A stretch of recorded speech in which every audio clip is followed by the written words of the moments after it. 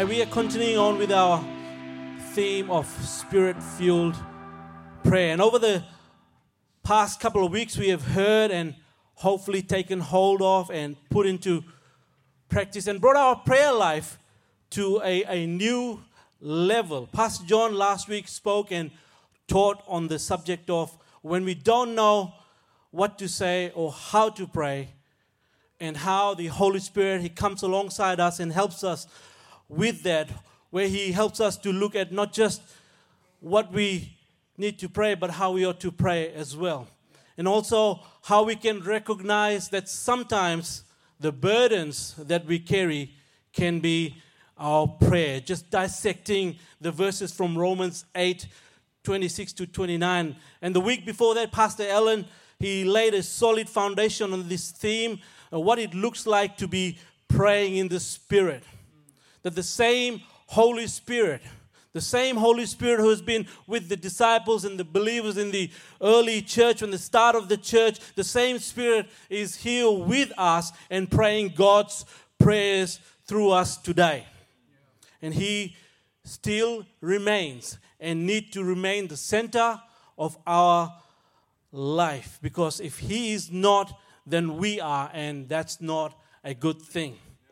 That's not a good thing. God's got to be the center of our life, and our prayers, our prayer life reflect that. So holding on to these teachings from the past weeks, which helps us to enhance, helps us to make a difference in our individual prayer life, let's take another step forward and look at this theme, Spirit-fueled prayer, and find out what it means and what it should look like.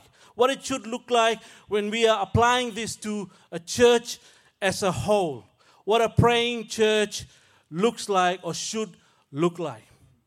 I think many of us would agree on this, that the television programs have gone through some interesting, sometimes crazy trends over the years. And there may be some patterns that we can pick on. We have seen programs that focuses on similar concept all across different TV channels for a period of time, and then there's a change of concept. The focus is changed from one particular interest to another. For example, you would notice that there will be shows that would focus on mining, and different stations would show shows on this particular focus, like the jade mining or the sapphire mining or gold mining. And there are seasons where these focuses are, and then they change the focus on other particular interests like salvaging or trucking. There was a time in 2000, between 2010 and 14, a time period when the focus was on overhauling vehicles, overhauling cars. And I remember this one particular show that they used to put on, and the idea was that the public would pick on a friend of theirs who they thought that the cars would need some overhauling, some fixer-upper jobs need to be done, because their cars were basically held on duct tapes and cable ties. And you would think, how is this car still on the road? But they were. So this team of people would come, and they do all sorts of crazy ideas and build ideas, and the exteriors, the paint job would be all crazy, and the wheels, the seats will be all new and fancy, and the electronics, they'll put the loudest sound systems in them, and that add gadgets that we can't even think and imagine, that cars will be popping out with gadgets and things, and they would also put a unique feature in accordance to the preference of the person who owns this vehicle. I think I've seen so many crazy things in this television program, and I remember seeing vans with a jacuzzi in it. I've seen a car with the Xbox station, PlayStation set up in the back of the car where they can stop anytime, anywhere, and start playing these games. There was also a van that they set up with a portable skate ramp in it. You wonder why? But most times, during the overhauling process, the one thing and the most important thing that got overlooked, or they hardly included in these shows, was the work that was done in the engines of the cars. The focus was what could be seen, what could be improved and enhanced, and that could be seen, and not much on the one thing that drives that car, that important thing that takes the car and us in it from one place to another, the engine. And it can be true for even our normal regular cars today, that we can get lost in the surfacey features of our cars, and we can overlook, not know, or don't really put too much emphasis and care about the important thing that runs these vehicles and that takes us from one place to another. And this morning, it is my heart to talk to you about the engine room. Prayer is the engine room of this church. Most of you would be aware, and if you're not, then I'm telling you right now that this church, at Capital Edge Church, we have an engine room. We have a time set aside, a place set aside where people get together before the service starts, even in the morning. We get together and we glorify God. We give thanks to the God. We come and we say, God, we want you to have your say in our services. We want you to have a say in our people today. The engine room, a special place, a special time set aside where we, the church, can get together as a whole to pray. And I want you to understand one thing this morning, is that every single member of this church is an important component of this engine. We all are. It's not set aside for just an elite group of people, but you all play a part in this engine room. Charles Spurgeon, the 19th century London preacher, whom God used to draw many to Jesus for many, many years. And people would often travel to his church to learn the secret of his success as a minister, as a preacher. When visitors would come to Spurgeon's church, he would take them to the basement, the prayer room, where people were always on their knees interceding. He called this prayer room the engine room that powered the church. If the engine room is out of action, then the whole meal will grind to a halt. We cannot expect blessing if we do not ask, he used to tell them. Prayer is the engine room of every church. And you and I, we are those important components of this engine. Under the obedience and guidance of the Holy Spirit, when we pray Spirit-fueled prayers, the engine is firing on all cylinders. There is movement. There is breakthroughs. Healings happens.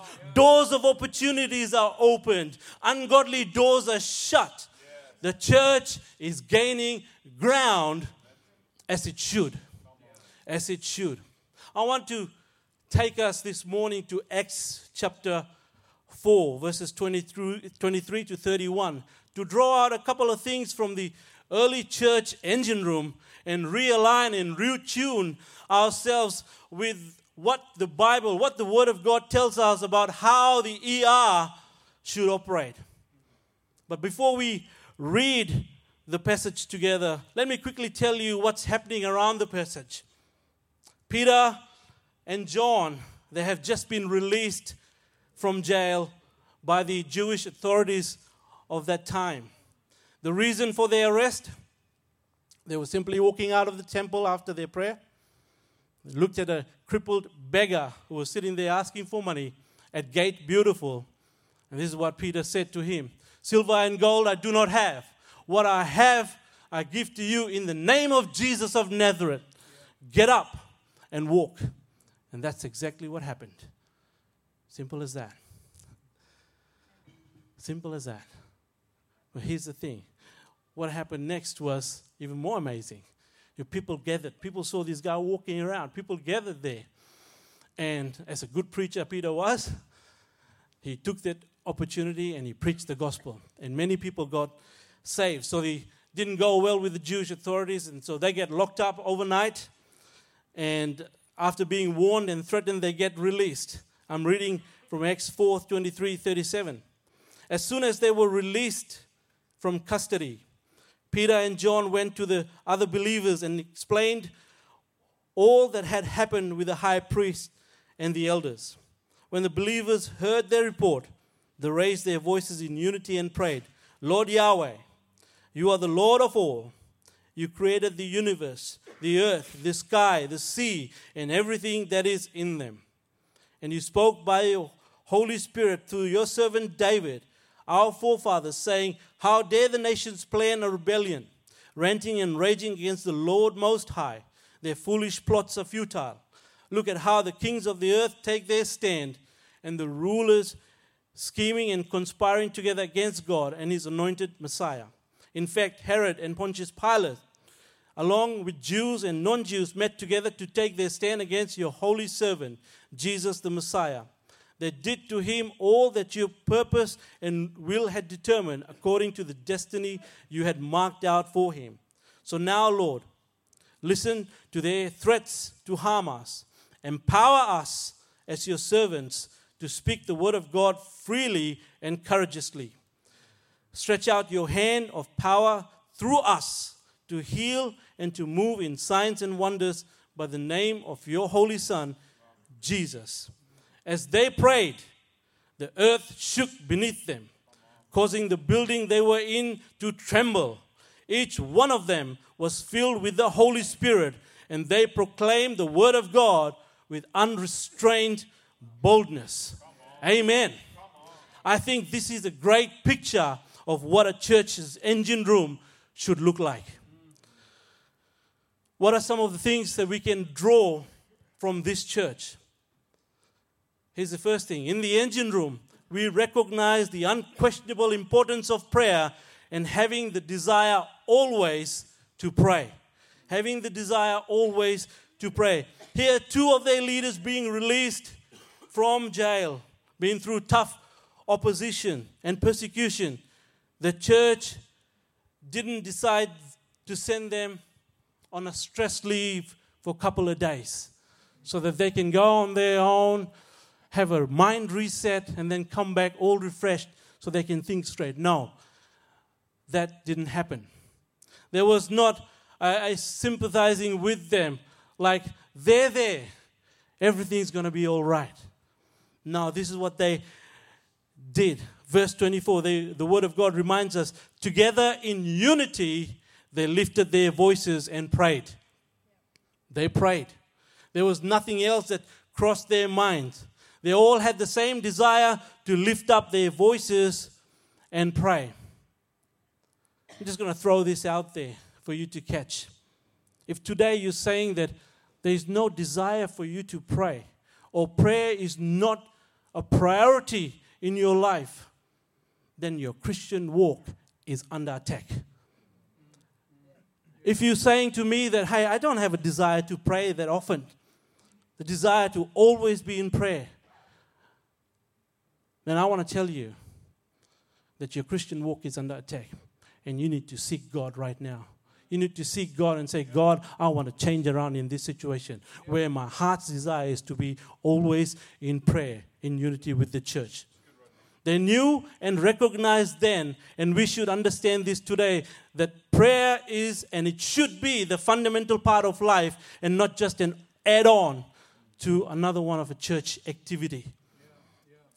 Jesus, once when he was in the temple, and we all remember this, in his zeal for his Father's house, for his house, he drove away all the merchants, the money changers out of there. Matthew chapter 21 verse 13. This is what it says. And he said to them, my dwelling place will be known as a house of prayer. My dwelling place will be known as a house of prayer, but you have made it into a hangout of thieves. Let's just imagine for a minute. Let's just imagine with me. Think about what it would be like, what it would look like when thieves hang out together. There is no honor. There is no trust. They don't work together well. They would only think what's good for them. In this place, prayer will have no significance, no importance at all. And there will be no desire to pray because it's full of people thinking, how can me being here benefit me? How can me being here benefit me? When we are bogged down with selfish profit, there is no desire to pray Spirit-filled, Holy Spirit-led prayers to move the church to a place where God wants it to be. It was different for the believers in the book of Acts. They recognized the importance of prayer and what prayer could do. Prayer for them was not about them, but what was about who God was and what He could do. Who God was and what He could do. The engine room was roaring with full power, and every one of them, every component was playing their part. Can I encourage all of us this morning? We need to be revving and roaring with full power. As a church, we need to recognize the importance of prayer and ask the Holy Spirit to grow in us a desire towards prayer, to be always praying, to partner with the church at every opportunity to always pray. The next thing we find in this engine room, the eyes of faith and expectancy are towards the Lord. And there is faith to demand miracles. There is faith to demand miracles. In Matthew chapter 17, verse 20, a well-known passage again, after the disciples who were unable to heal and deliver a young boy from demon possession, which Jesus did, they go up to Jesus and they inquire about this. Lord, Jesus, why didn't it happen? And Jesus' reply was this, verse 20, I'm reading. He told them, it was because of your lack of faith. I promise you, if you have faith inside of you, no bigger than the size of a small mustard seed, you can say to this mountain, move away from here and go over there, and you will see it move. There is nothing you couldn't do. Faith is a gift from God. The focus is on having faith in God and His power. A faith which is a real and trusting of God.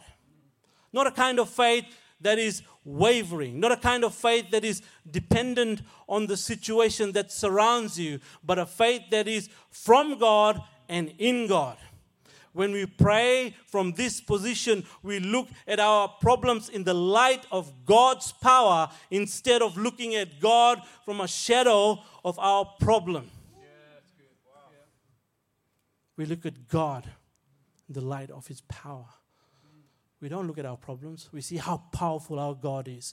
We see how our God can move mountains for us, which He has, He will do, He'll continue to do. What I also want us to notice from this and take away as well is that here faith needs to be exercised. Faith needs to be exercised. Notice Jesus didn't say, if you have this faith, this real and trusting of God kind of faith, then go home and sleep on it. Go home and think about it. Or go over to your friends, gather them around for a cup of coffee and talk about it. No. Here's what He said. He said, speak to the mountains. This speaking is our prayer.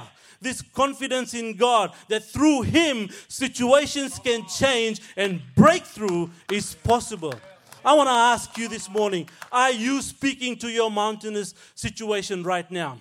Are you putting that in prayer? Or are you being well versed in all sorts of scriptures and doing nothing about it? Wow. Jesus said, speak to the mountain. And I want to encourage you this morning that our prayer is that speaking to the mountain. When we gather and we speak to situations, things move. Things change. Quite often we don't speak to the mountainous situation through prayer. We don't do that. And Jesus is saying, speak to it. Speak to it. Here's what I read some time ago about exercising faith through prayer. Think of faith as a dam. Think of faith as a dam full of water. Exercised through prayer, the engine room of the dam is where the water hits the turbine blades. And through a process, the result is spark.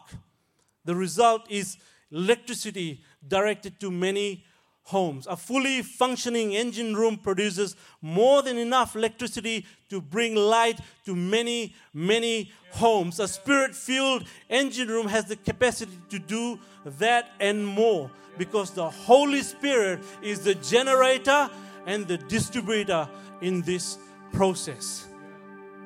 Where prayer is exercised, God breaks in with His supernatural acts, His signs and wonders. We find that in verse 30 of our main scripture.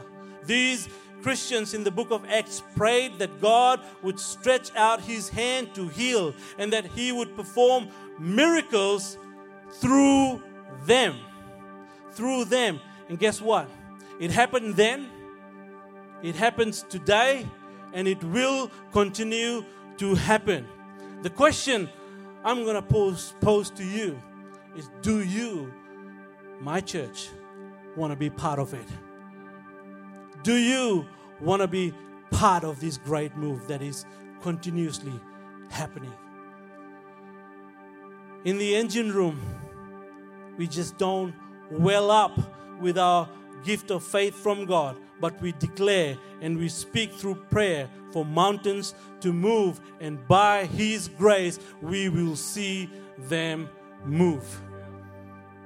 Finally, in the engine room, the Holy Spirit manifests His presence and power. I've said this over and over again, and I'll say it again. We are a Pentecostal church, and we believe in the presence, in the power, in the divinity of the Holy Spirit. The Holy Spirit has given us His gifts that are operational today, and they are for the benefit of others. They are for the benefit of others. 1 Corinthians 12:7 says, "But the manifestation of the Spirit is given to each one for the profit of all." Prayer is the secret of every Pentecostal outpouring.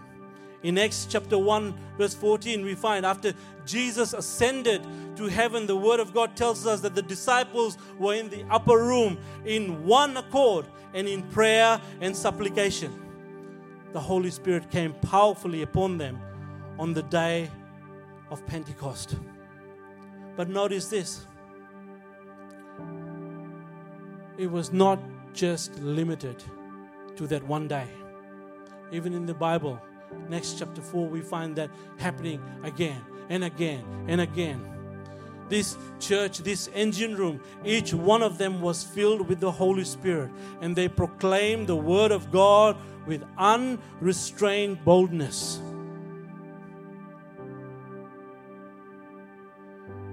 The Holy Spirit gives His church the boldness, the power, and the authority to speak the Word of God.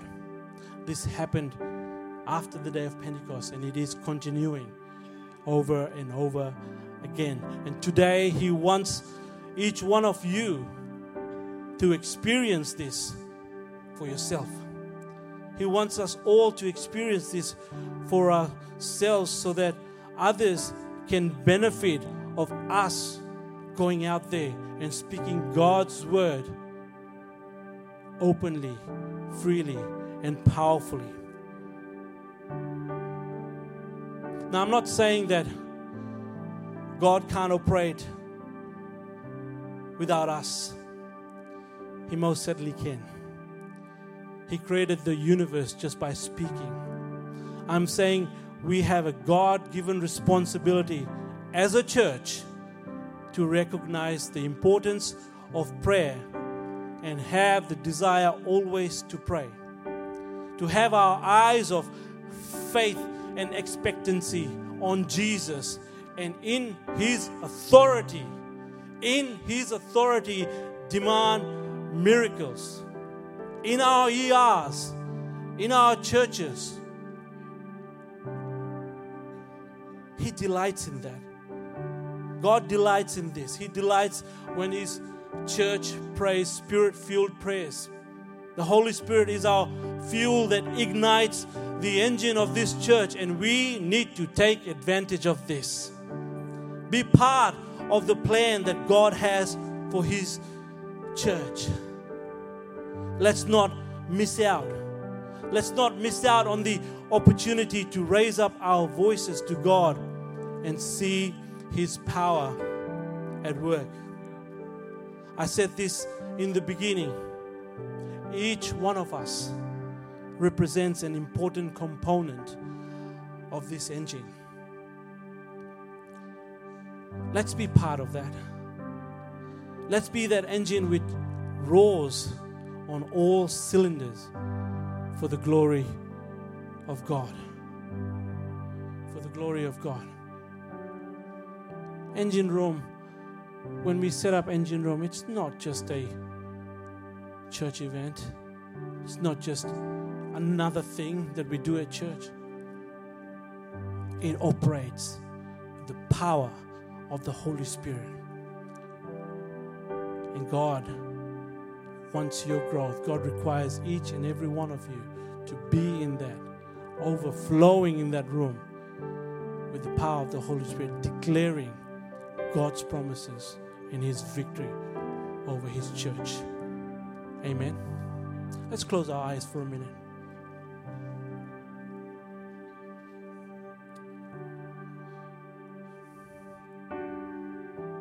Just apart from what I've preached this morning about the engine room, I just had this word, the word for multiple people here as we were worshiping God earlier on. And I just saw this picture of people bowing down beneath the cross of Jesus. And they're saying to God, God, I can't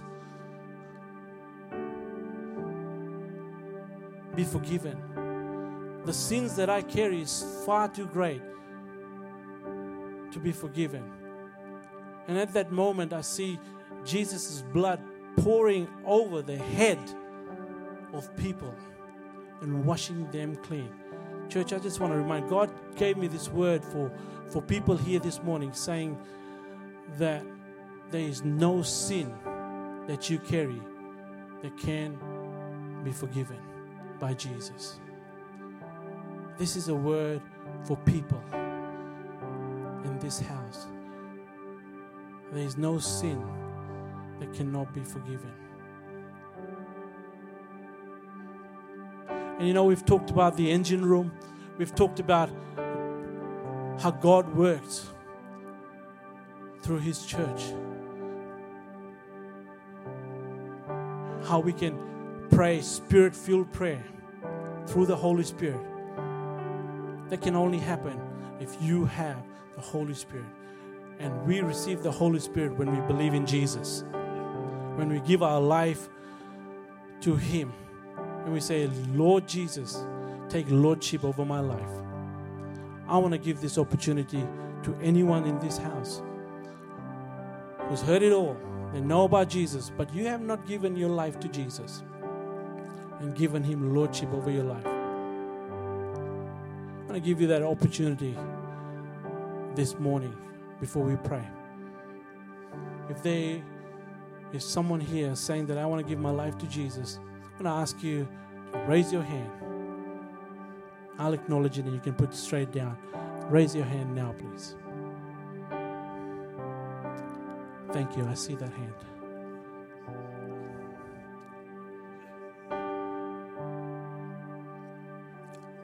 Thank you, Lord.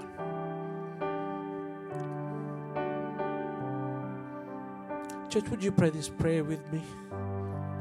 Dear Lord Jesus, thank you for giving me a new life.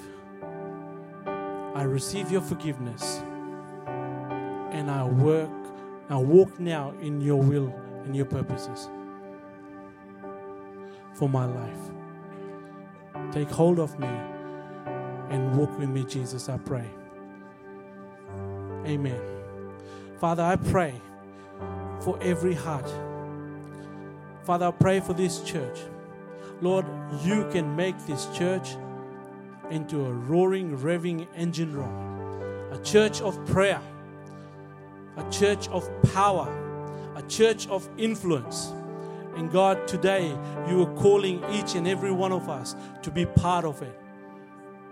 And Father, I just pray that by your power, you'll bring that influence in our hearts to take that step of faith and being part of the call that you have for this church. I ask in Jesus' name. And everybody said, Amen.